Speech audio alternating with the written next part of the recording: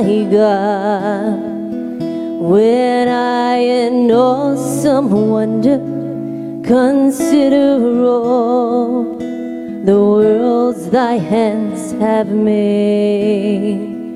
I see the stars, I hear the rolling thunder, thy power throughout the universe displayed. Then sings my soul, my Savior God, to thee. How great thou art, how great thou art. Then sings my soul, my Savior God, to thee. How great thou art, how great thou art.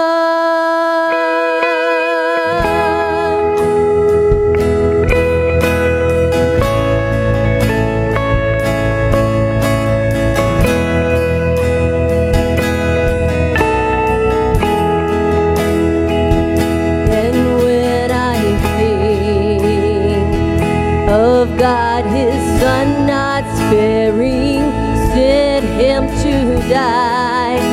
I scarce can take it in, that on the cross, my burden gladly bearing, he bled and died to take away my sin. Then sings my soul, then sings my soul, my Savior God, to thee. How great thou art, how great thou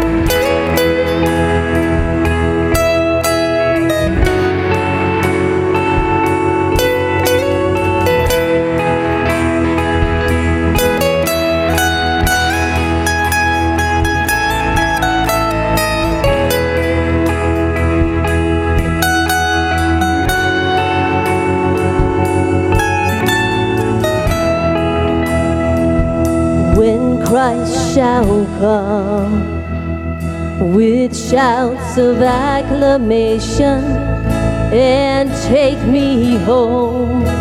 What joy shall fill my heart?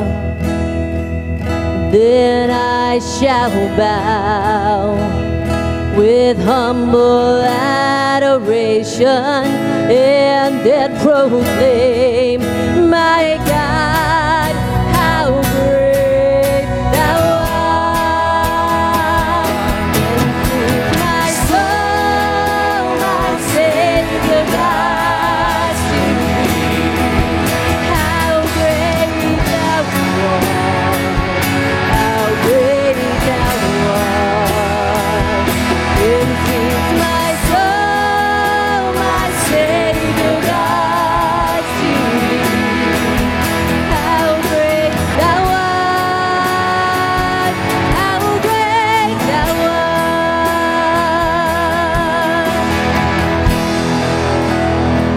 Will you join with us one more time and let's just sing that chorus?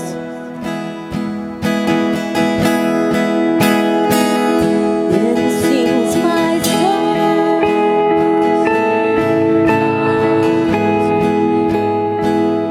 how great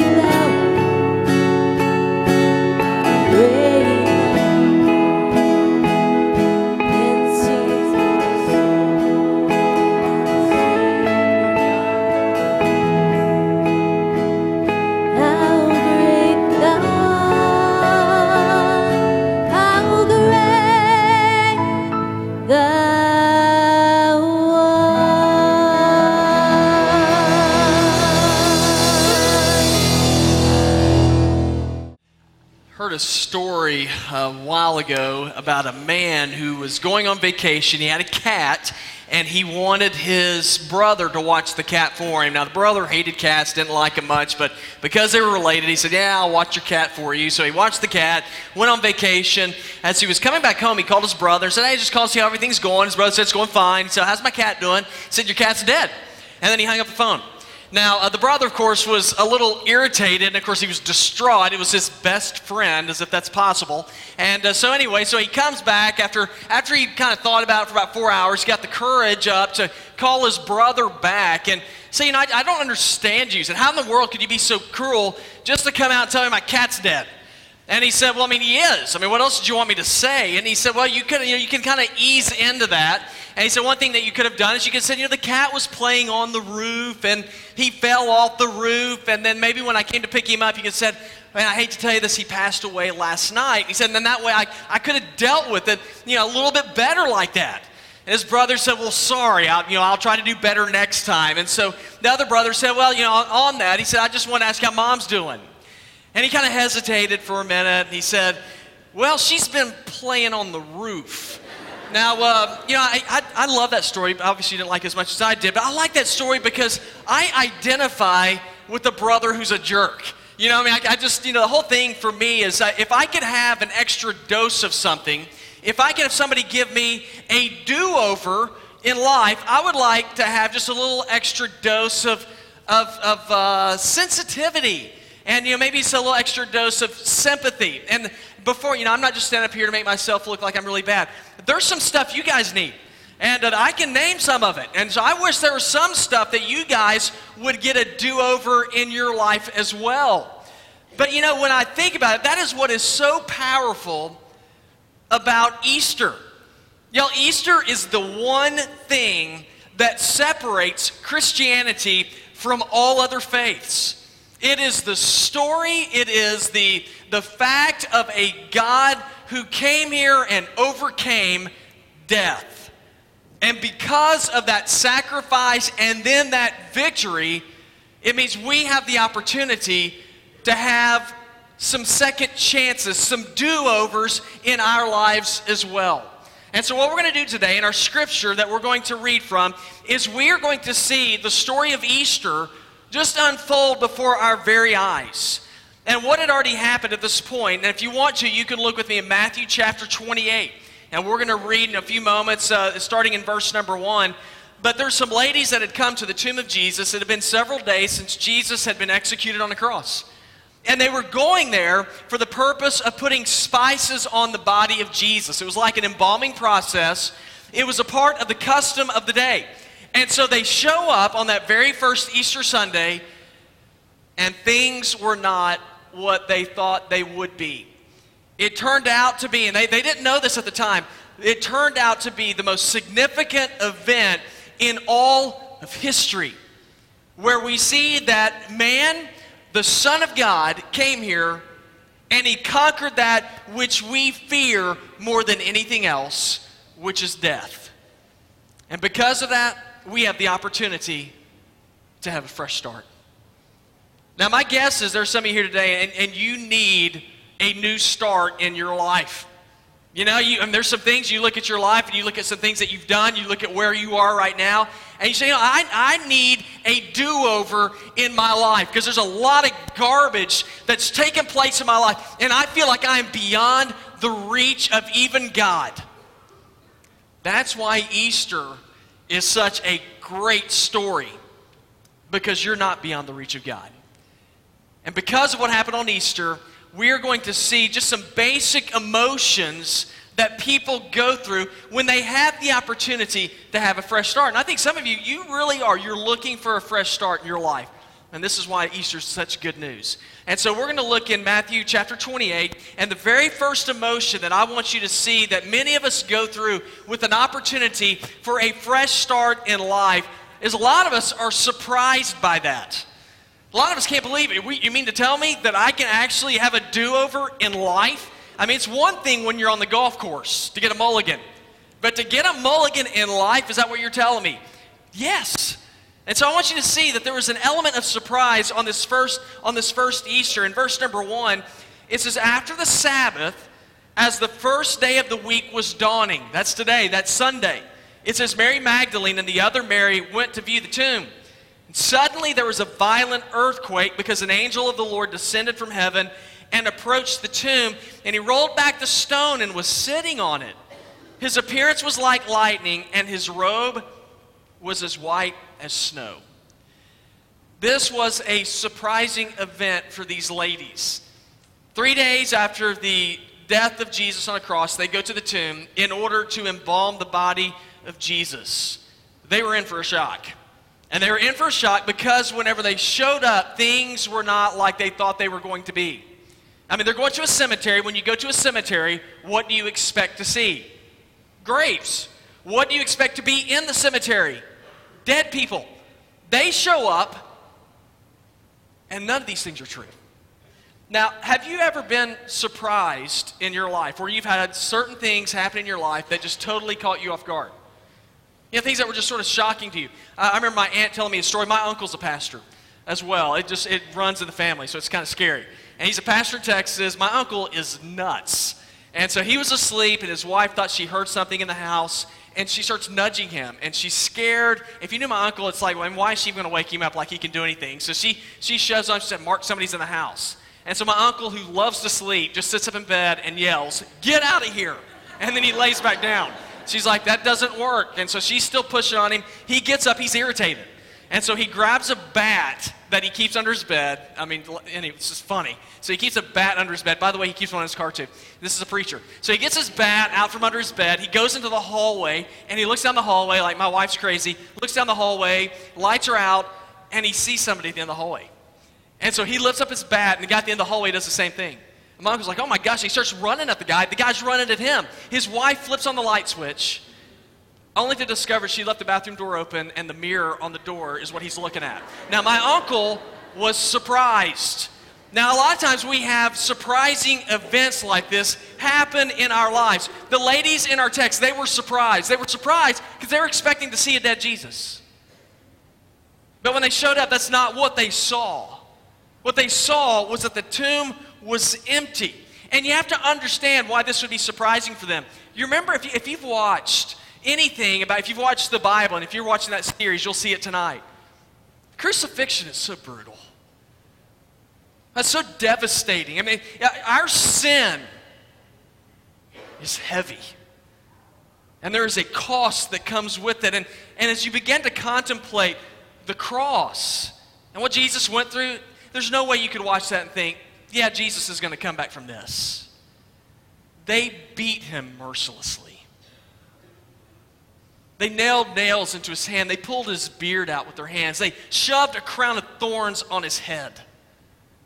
They said he was so disfigured that you couldn't recognize him. They shoved a spear into his side.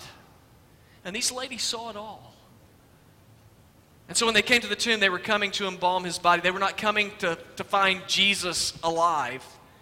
They were coming in order to find him dead. But when they got there, he was gone. Now, if we're honest, we'd have to say that would be surprising to us. The ladies shouldn't have been too surprised, because you know what's really interesting is Jesus said he was going to go through all these things, but then he said, but I will come to life again.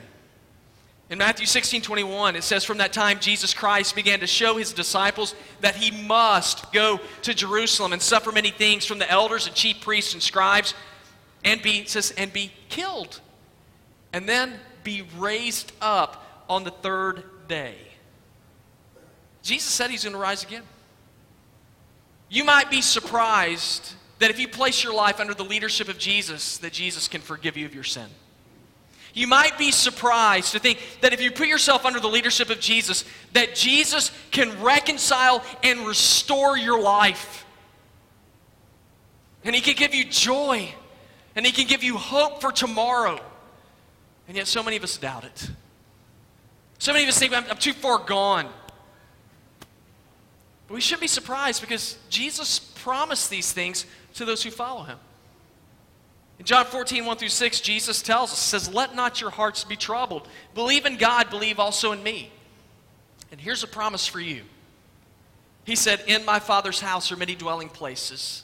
If it were not so, I would have told you, for I go and prepare a place for you. And if I go and prepare a place for you, I will come again and receive you to myself, that where I am, there you may be also, and you know the way I am going.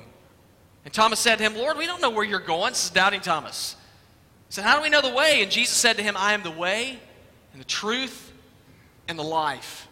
No man comes to the Father except through me. Now you can hear those words and you might be skeptical today, and you might say, well, that's a nice story. It ranks up there with Peter Pan and Paul Bunyan. But how do I know that's true? How do I know that these are words that I can count on? Because as you go through Bible and you look at events that took place through history, you will see God always keeps his promises. He never lies. He tells the truth. Hebrews 4:15 says, for we don't have a high priest who cannot sympathize with our weaknesses, but one, Jesus, who's been tempted in all things as we are, yet he was without sin. Hebrews 6:18 says, it is impossible for God to lie. Here's the question. Do you believe that? Do you believe that when God makes promises that he keeps them? And it's real easy to give the church answer, yeah, I believe that. But do you live it? Do you trust it with your life? Jesus died, and Jesus got up. That's why we're here today, celebrating. Now, for many people, that is a surprising story. See, Jesus doesn't just want us to hope that happened. He wants you to know that it happened. And that victory can change your life. So what are some emotions we go through? There's surprise. But there's another thing that can happen. There's another emotion that we go through when there's a life-changing or a chance for a fresh start to happen for us. And that emotion is fear, which is kind of strange. You know, whenever we have the opportunity for change, many of us have fear. Now, I want to read to you in verses 4 and 5. It says, the guards were so shaken from fear of him that they became like dead men. But the angel told the women, don't be afraid, because I know you're looking for Jesus who was crucified. Now, you wouldn't think that fear would be an emotion that we would go through if we had the opportunity for a fresh start in life. But change, and I'm learning this, the older you get, the less we like change. And I don't know how many of y'all have discovered that yet. It doesn't even matter if it's good change. You know, if it's good for you, we still don't like it. Now, why is that? Because we like things to work out. We just sort of, I mean, even if it's bad, if I do this, this, and this is the expected result.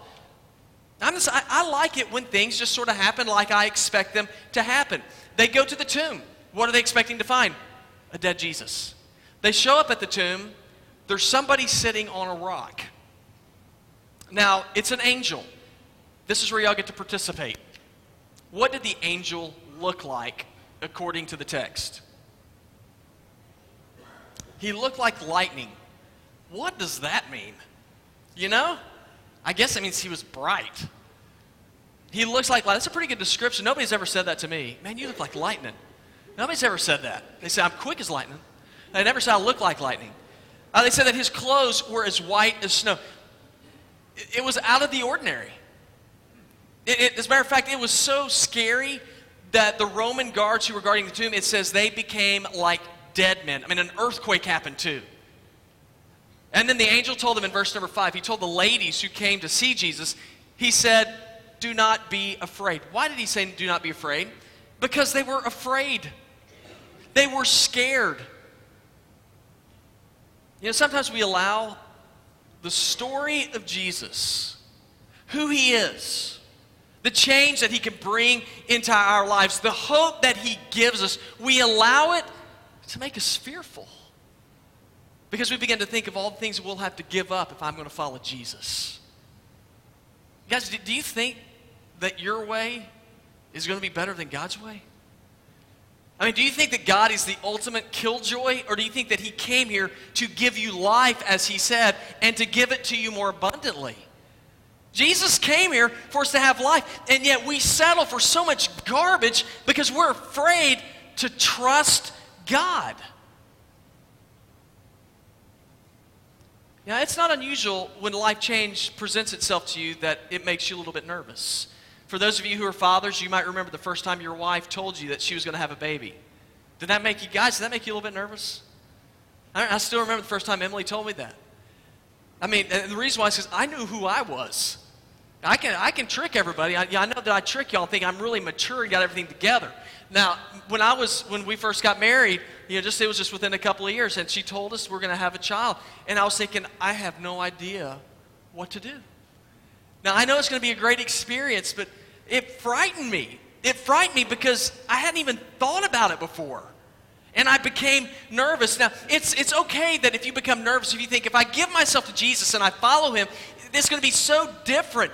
But you can't allow that to cause you so much fear that it paralyzes you. You know, fear paralyzes us. When we become fearful, it just makes you stagnant and you're afraid to do anything. If you're anywhere near my age, you might remember that on Saturdays, it seemed like every Saturday they'd always show like King Kong and Godzilla movies. Now, I don't know if y'all remember those or not. I used to love those things. And Godzilla, the big lizard, it'd always be like in Japan or something. And he's walking around in like downtown Tokyo, humongous Godzilla, and he's just knocking buildings over. He's, breathing out fire. People are scattering. He's crushing cars. But there'd always be that one guy in the middle of the street. And Godzilla's walking right towards him, and the guy just stands there. Y'all remember this guy? And he would lift his foot up, and the whole time I'm thinking, just run. And what does he do? He throws up his hands like that's going to help, and he screams, ah. And then what does Godzilla do? He steps on him and squashes him like a jelly donut. And the whole time I'm sitting there thinking, why didn't he move? It's because fear. And that's what. And fear, that seems crazy, but fear does that. Fear paralyzes people. Man, don't allow fear of what God can do in your life to paralyze you to where you're inactive, to where you don't do anything. Assume with me Jesus really did conquer death. What is that going to mean for your life? How does his resurrection change you? What does it mean? Let me read you 1 Peter 1, 3 through 5. It says, "Blessed be the God and Father of our Lord Jesus Christ, according to his great mercy, has caused us to be born again to a living hope through the resurrection of Jesus Christ from the dead, to obtain an inheritance which is imperishable and undefiled and will not fade away. It is reserved in heaven for you, who are," listen to this, "who are protected by the power of God through faith, for a salvation ready to be revealed in the last time." If the resurrection of Jesus is real, it means that you have the opportunity to experience the resurrection of Jesus in your life too. So that shouldn't make you scared. It should make you joyful. There's some emotions we go through when there's an opportunity for a fresh start. We're surprised. I can get a new start. We become fearful. Man, what's that going to mean? The last thing I want you to see is that emotion you should go through, there should be excitement. There should be excitement on this day because of what Jesus has done. We see this in verses 6 through 8. In verse number 6, it says, the angel said to them, "He's not here. He's been resurrected just as he said. Come and see the place where he lay. Then go quickly and tell his disciples, he's been raised from the dead. In fact, he's going ahead of you to Galilee, and you will see him there. Listen, I've told you." So departing quickly from the tomb, with fear and great joy, they ran to tell the disciples the news. This is an incredible story. A dead man came to life again. They come to the tomb, he's not there. Now, can you imagine, try to put yourself in these shoes. If you went to a funeral and you came back a few days later to put flowers on the grave and somebody's standing there and they said, "Hey, Bill's not here anymore, he left." I mean, what are you going to think? You're going to think that guy's nuts. And on top of that, you're going to say, "Oh, is that true? Let me go look for myself."